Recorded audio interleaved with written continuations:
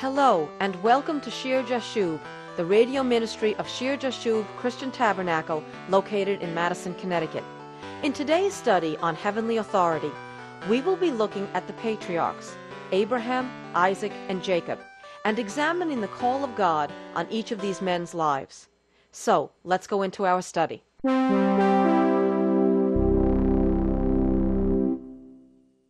Patty, today we're going to continue with our background study in the Old Testament by returning to the book of Genesis. And we want to look at two critical distinctions at this point in our study on heavenly authority. The first is the distinction between the individual, who is in a direct personal relationship with God, versus his descendants, who might come under the blessings given the originator. Sometimes, as in the case of Abraham, these descendants compose some national or religious group. That's right. The second distinction goes hand in hand with the first. This is the distinction between authority, which comes from the special and personal call of God on an individual's life, versus that which is derived by and from a regulated institution or lineage, and organizational or systematic authority. Greg, throughout the book of Genesis, attention is given to genealogical records. Besides those we've already looked at for the descendants of Cain in chapter 4 and of Seth in chapter 5, there are lineages given in chapters 10, 11, 25, 35, 36, and 46. But more than this, the entire book of Genesis is an account of God dealing with and through individuals. He selects or chooses on an individual basis as he calls the person into direct fellowship and communication with himself. And this is important to take note of, since in programs to come, we will see God working with a chosen nation of people based on their lineage. And we will study the Levitical priesthood, an institution established for the descendants of Aaron by the law which God gave Moses. But returning to the individuals with whom God dealt, we have already looked at some of these individuals, the patriarchs of Genesis. There was Abel, who brought the more excellent sacrifice, and Enoch, who walked with God. And in the last few programs we studied Noah, a righteous man whom God spoke to about man, sin, the flood, and deliverance. These three men stand out in the early chapters of Genesis as exceptional examples of individuals who found favor with God. And Patty, there is a lineage at work here also. Remember, Enoch comes from that line from Seth and Enosh, who began to proclaim the name of the Lord.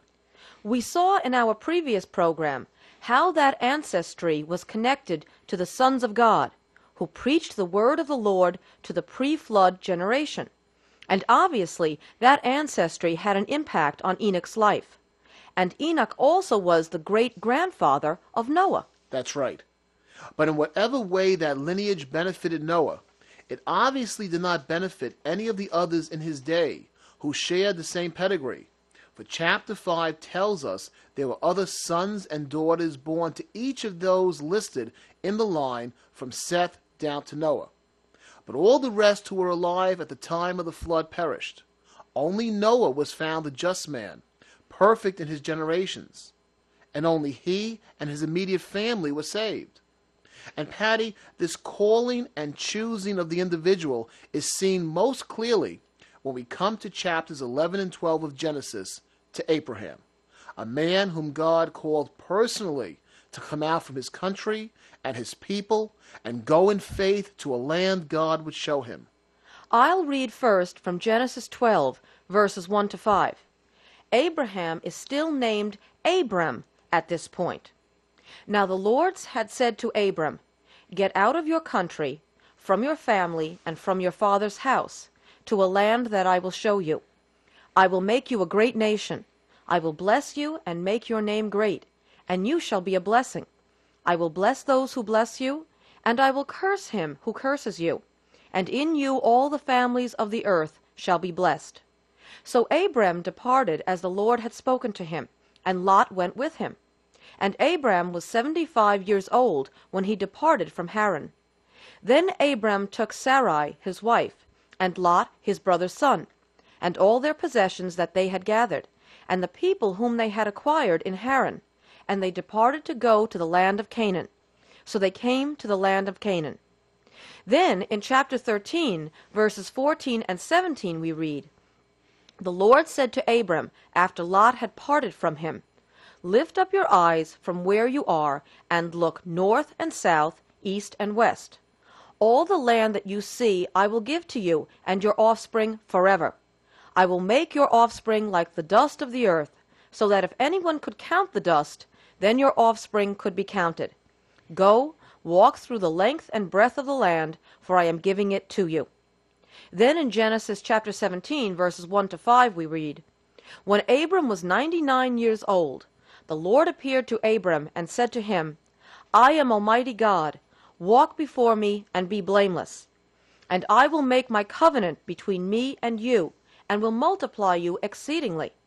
Then Abram fell on his face, and God talked with him, saying, As for me, behold, my covenant is with you, and you shall be a father of many nations. No longer shall your name be called Abram, but your name shall be Abraham, for I have made you a father of many nations." I would like our listeners to notice several things from these passages. First, notice the personal communication that Abraham had with God. Now the Lord had said to Abram in Genesis 12:1, and again, and the Lord said to Abram in Genesis 13:14. And this communication continues throughout the account of Abraham's life. Second, notice the personal promises from God. I will make you a great nation. I will bless you and make your name great, and you shall be a blessing. I will bless those who bless you, and I will curse him who curses you. And in you all the families of the earth shall be blessed.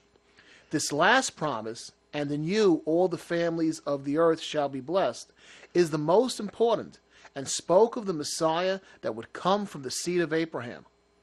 And in Genesis chapter 13, verses 14 to 17, which Patty just read, God promised the land of Canaan to Abraham's descendants. Thousands of years have come and gone, yet today Canaan is again the Jewish country Israel. Third, notice the personal position bestowed by God. The Lord gave Abraham a great position of authority, the father of a great nation, the father of many nations, the ancestor of the Messiah, and the center of world affairs. I will bless those who bless you, and I will curse him who curses you.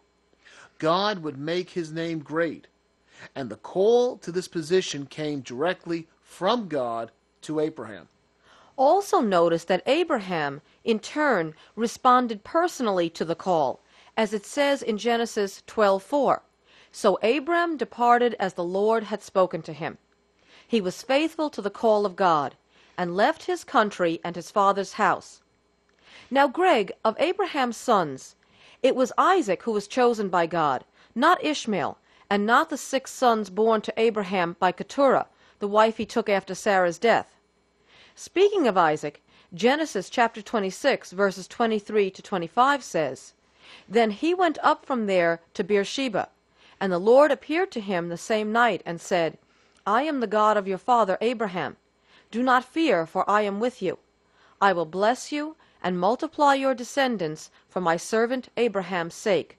So he built an altar there, and called on the name of the Lord, and he pitched his tent there, and there Isaac's servants dug a well. Notice again the personal communication between God and Isaac. Notice also the individual calling, even though the promises were, quote, for my servant Abraham's sake. And most importantly, notice the personal response to that call. Isaac built an altar there and called on the name of the Lord. And though Isaac had 2 sons, Jacob and Esau, it was only Jacob that entered into this covenant relationship. Patty, can you read about Jacob's call at Bethel in Genesis chapter 28, verses 10 to 15? Now Jacob went out from Beersheba and went toward Haran. So he came to a certain place and stayed there all night, because the sun had set. And he took one of the stones of that place, and put it at his head, and he lay down in that place to sleep. Then he dreamed, and behold, a ladder was set up on the earth, and its top reached to heaven, and there the angels of God were ascending and descending on it. And behold, the Lord stood above it, and said, I am the Lord God of Abraham your father, and the God of Isaac. The land on which you lie I will give to you and your descendants. Also your descendants shall be as the dust of the earth. You shall spread abroad to the west and the east, to the north and the south. And in you and in your seed all the families of the earth shall be blessed. Behold, I am with you, and will keep you wherever you go, and will bring you back to this land. For I will not leave you until I have done what I have spoken to you. But Jacob was a self-confident man of cunning, and it really wouldn't be till years later, at a place Jacob would afterwards name Peniel, that he would be broken enough to truly respond and enter into that relationship with God. Faced with the certainty of meeting his brother Esau, who had plotted to kill him, and 400 of Esau's men, Jacob wrestled with God and came face to face with his Lord through the angel. Peniel means face of God. In Genesis chapter 32, verses 24 to 31, we read, Then Jacob was left alone, and a man wrestled with him until the breaking of day. Now when he saw that he did not prevail against him, he touched the socket of his hip, and the socket of Jacob's hip was out of joint, as he wrestled with him. And he said, Let me go, for the day breaks. But he said, I will not let you go unless you bless me. So he said to him, What is your name? And he said, Jacob. And he said, Your name shall no longer be called Jacob, but Israel, for you have struggled with God and with men, and have prevailed. Then Jacob asked, saying, Tell me your name, I pray. And he said, Why is it that you ask about my name? And he blessed him there. And Jacob called the name of the place Peniel, for I have seen God face to face, and my life is preserved. Just as he crossed over Penuel, the sun rose on him, and he limped on his hip. In Hosea chapter 12, verses 3 to 4, the prophet says of Jacob, He took his brother by the heel in the womb, and in his strength he struggled with God. Yes, he struggled with the angel and prevailed. He wept and saw favor from him. He wept. Humbled and totally dependent on God, Jacob's name was changed by God to Israel.